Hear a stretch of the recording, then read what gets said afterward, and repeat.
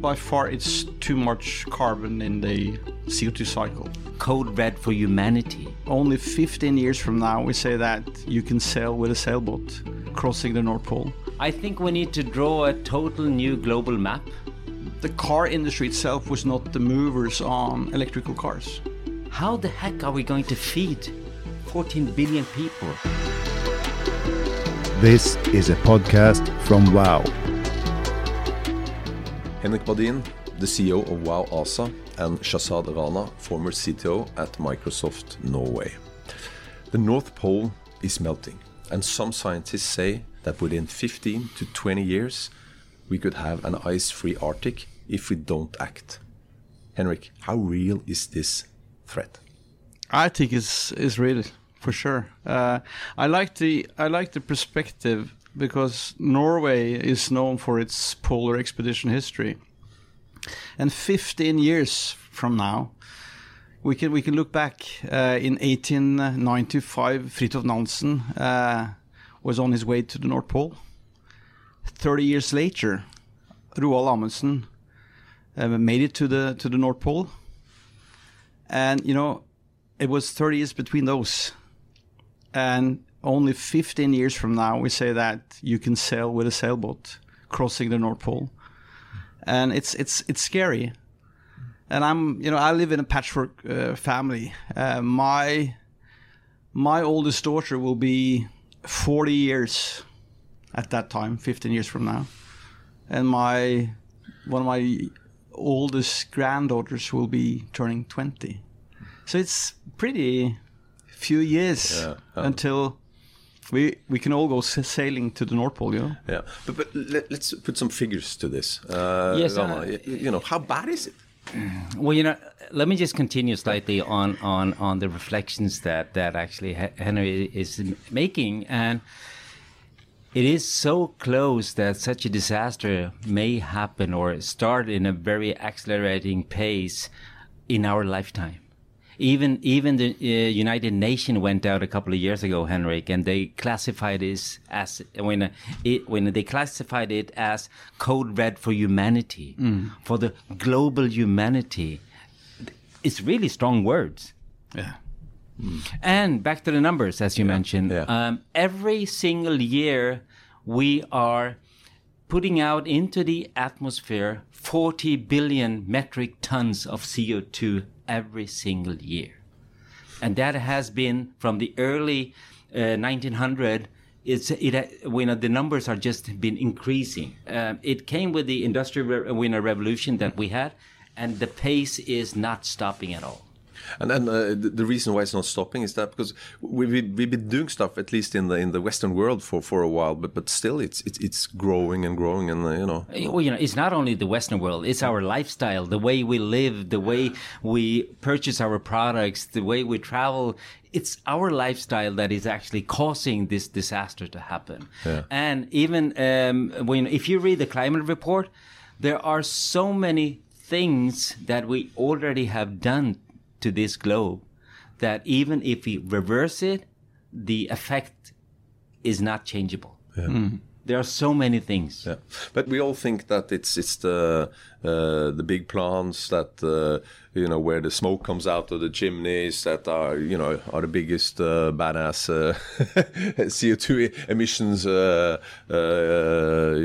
behind the CO2 emissions. But you worked at Microsoft. Yeah. And the technology and the data and so on, that's a major player in the CO2 emissions. It is. How much? It is not only the industry itself that is actually pouring out CO2 into the atmosphere. Just our lifestyle, as I mentioned, electricity. Mm-hmm. Of those 40 billion tons that went into the atmosphere in 2019, 40% of them, they were from production of electricity. Mm-hmm. Everything from hairdryer, data centers, whatever, our lifestyle relies on electricity. Mm-hmm. And those 40%, in Norway, we are very fortunate that we got hydropower. But if we look globally, That is not the case. So basically what we do is that we burn coal, gas, or fossil fuel to generate electricity. The energy mix that we are having stands for 40% of the CO2 put into the atmosphere. And now they're talking about building a data center for TikTok just outside of Oslo. Yeah. Is that a good thing for society? Oh, well, you're asking really big questions here, Ole. Let me just, first go slightly back to Microsoft when I worked there. In 2022, Microsoft went out and they made a pledge. They said that by 2030, we want to become carbon negative. And by 2050, we want to remove our historical carbon footprint made since the company was founded back in 1975, I think it was.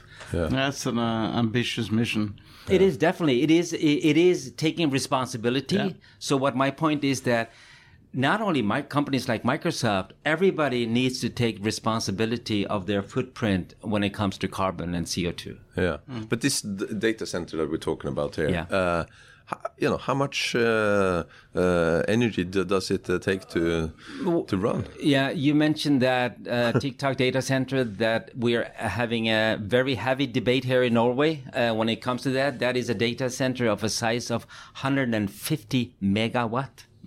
That is the size of that, just one data center onto that. If we look globally, and if you take the big tech three, the big three tech companies, Google, Microsoft, and Amazon, you can just imagine the electricity usage they have annually when it comes to the global data centers that they have. Just so we get the feel of that as well. If the North Pole melts, how will this meltdown affect us? The melting of ice is a problem because you're then exposing a lot of areas that you have a lot of organic matter. So you have some accelerating effects on this. You have methanation up in the Siberia area, for example.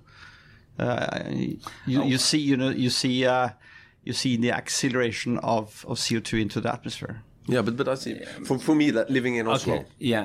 How will it affect me? Will it be okay? Yeah.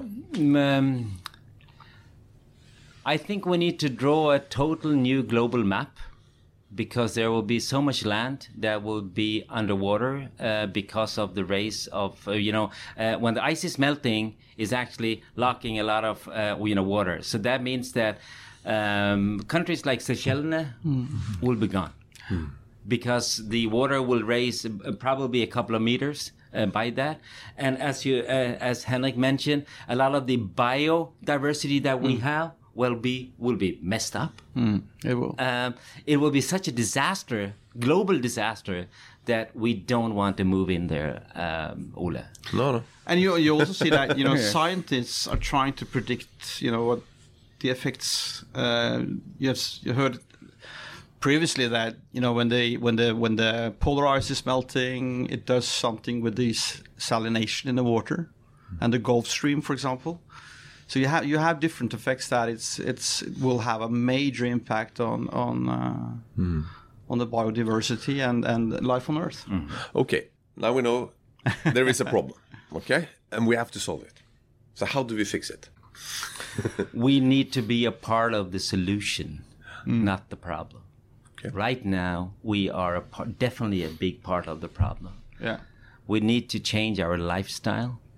Even if we capture 40 billion tons of CO2 every single year, and we can store it subsurface or into whatever storage facility we have, that is just a temporary part of the solution. But if you look at it, by far it's too much carbon in the CO2 cycle. So it's too much carbon in the atmosphere, and that's because of all the carbon that we have injected into the system via extracting oil and gas over so many years, and coal. So what we need to do is you see that big industry and are talking about becoming climate neutral. You see The Green Deal, EU Green Deal, is all about becoming carbon neutral by 2050. But you need to do more. You need to not only stop the usage of fossil-based energy and fossil coal for all kinds of industrial processes, but you also need to take carbon out of the cycle. So it's a massive job to do, but it's very hard to argue against the scientists. There's too much carbon in our CO2 cycle, and that's heating up this planet. I just checked airline, trips, and just checked. Okay, I'm going to Boston, and I think it was 2.2 tons of CO2 emissions that I was behind on or will be behind on that trip, and in average, it's 8.4 tons per person in the EU. That's what I think that's and probably, Norway is actually in the higher end of it. Yeah, exactly. It is. But I was thinking, that's one airline trip, and I think we all travel a lot. So I actually got a bit of a bad conscience because I travel hell of a lot. but so what can we do? But the interesting perspective, since we're the awareness of the we thought that moving to a digitalized world, more data, more you do everything online. People need to be aware that we have a nice app on our phone. We can order things. Everything is different from what it was. And you thought that that was the green direction. That was that digitalization. You would think that was moving the world in the green transition. Yeah. But the problem, as Ronald says, is that this requires electricity. This requires energy. And most of that energy globally is produced by fossil energy sources. And so I think that this, discussing this is interesting because it puts this into perspective, because people, as you started with, think that the production of cement, the metallurgic industry, the aviation, cars and everything are the big polluters. But we also have to be aware that it's also the way we act, the way we use data, the way we do it ourselves, and that's why it was actually a big surprise for many that saw that why was Microsoft buying CO2 offsets? Why was that company? But then you can understand that this company and many others in that industry is consuming a lot of energy that today is powered by fossil fuels. Yeah, well, I would claim that Microsoft was quite a ambitious first mover when they launched their pledge by by removing their historical footprint, and I think that is also a phase of it, and the next phase, the Scope 2 and Scope 3, is actually to make that energy transition. To have that energy mix, not only from a Norwegian point of view, where Microsoft purchased hydropower, but from a global point of view. Yeah. That is the big numbers that actually will play in the game, and second, it is also by moving and by being a first mover, you bring a lot of other industry players into the same sentiment, And I think that is the clue. When this is a problem that are directly related to us, and we need to be a part of that solution. And being a part of that solution is that the gain that we will get by the sum of our changes, our behavior, and the global transition that is needed in order to solve this problem, that is the requirements that we actually just have to face. And we just have to start moving into that transition phase.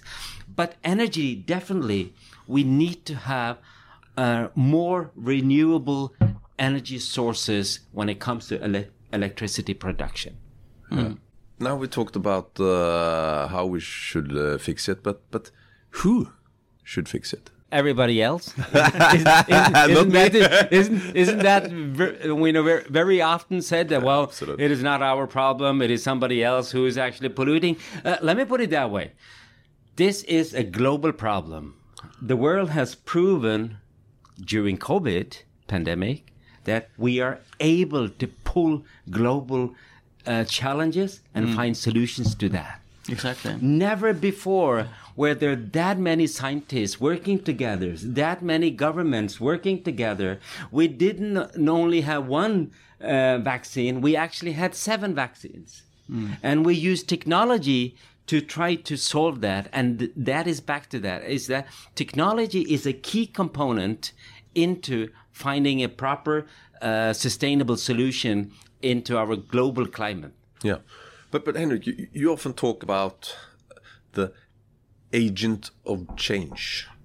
You know, what do you mean by that? You need agents of change. In my world, it's about, since we're talking about big industries, they would not necessarily be the ones that transitions the first. If you look at the car industry, the electrical cars. The car industry itself was not the movers on electrical cars. You would think that BMW, Mercedes-Benz, Ford company, that would be the movers on that. It wasn't. Look at Tesla. So Tesla, I would say, was perhaps the agents of change that drove that industry into going electric. So you need some companies that are these first movers. So. And we have seen that in many industries where we are helping, we have an approach where we want to turn biomass and waste into renewable carbon to be used, like in the metallurgic industry space that are big consumers of fossil carbon today. We see that in the tire industry where we are looking at recycling end-of-life tires into recyclable carbon black instead of extracting new fossil carbon into tires. You don't necessarily have these well-established leaders in that space taking the first mover step. Then you have these startups. You have these new companies that are introducing the circularity. They're introducing technology. And they could be built on operating vehicles, building factories to demonstrate that you can, produce renewable energy from waste and biomass. You can recover carbon for industrial use. But those kind of companies are the agents of change, and Vow definitely is one of those. You look at yourself as a green entrepreneur, don't you? Yeah, we do. Yeah. We do, and we can. We have a track record of doing that. We do that now towards. We did it in the cruise industry for years. We became a market leader in the industry, in that industry particularly, to help them with their emissions and help them with their sort of cleaner ocean ambitions. And of course, that gave us also we saw that we can do it, we can do it in other industries. And that's why we moved towards the metallurgic industry with, taking sort of a first mover position, building, factories to produce renewable carbon to help them go carbon neutral. And we're doing that towards other industries. So, yeah, you need some green entrepreneurs in many industries. But the question is, when you worked in Microsoft, you also in a way were first movers. We're first movers to look at your historical carbon footprint, and you made some industry standards or some ambitions that other would later on use as benchmark. Yeah, that's right. Well, not only first movers, but I think it is also about bringing all of their value chain into the same mood and the same thinking. But back to your point, whatever mindset that brought us into this problem, Ole, it will not be the same mindset that will solve it. It is not a chance at all. So back to your point is that you need outsiders that do have different mindset than the major industry player in order to actually make that change. And that mindset is a challenging mindset. People don't like it. Let's face it. We are now 8 billion people on this planet. In 10 years' time, we may be 14 billion? How the heck are we going to feed 14 billion people? How we will live our lives when UN says that 2/3 of the global population will live in urban areas? What a pressure. We need to build and think a total different in a sustainability way than we have done in the past. I'm sorry, that is a reality. That means that it's gonna be painful for everybody of us, but it will require that change in order to survive. And this is in a few years, you know. So Yeah. when we talk about the sailing across the North Pole in 15 years from now, you know, the problems are so much bigger, so massively much bigger than just the fact that the Arctic ice is gone, you know. Yeah. When actually it should fright us that we have younger generation that are not willing to bring child to this world because it doesn't feel right. When actually it is a philosophical, it's a really, really frightening signals that basically we're getting at this point. And imagine in 10 years' time. This is a podcast from WOW!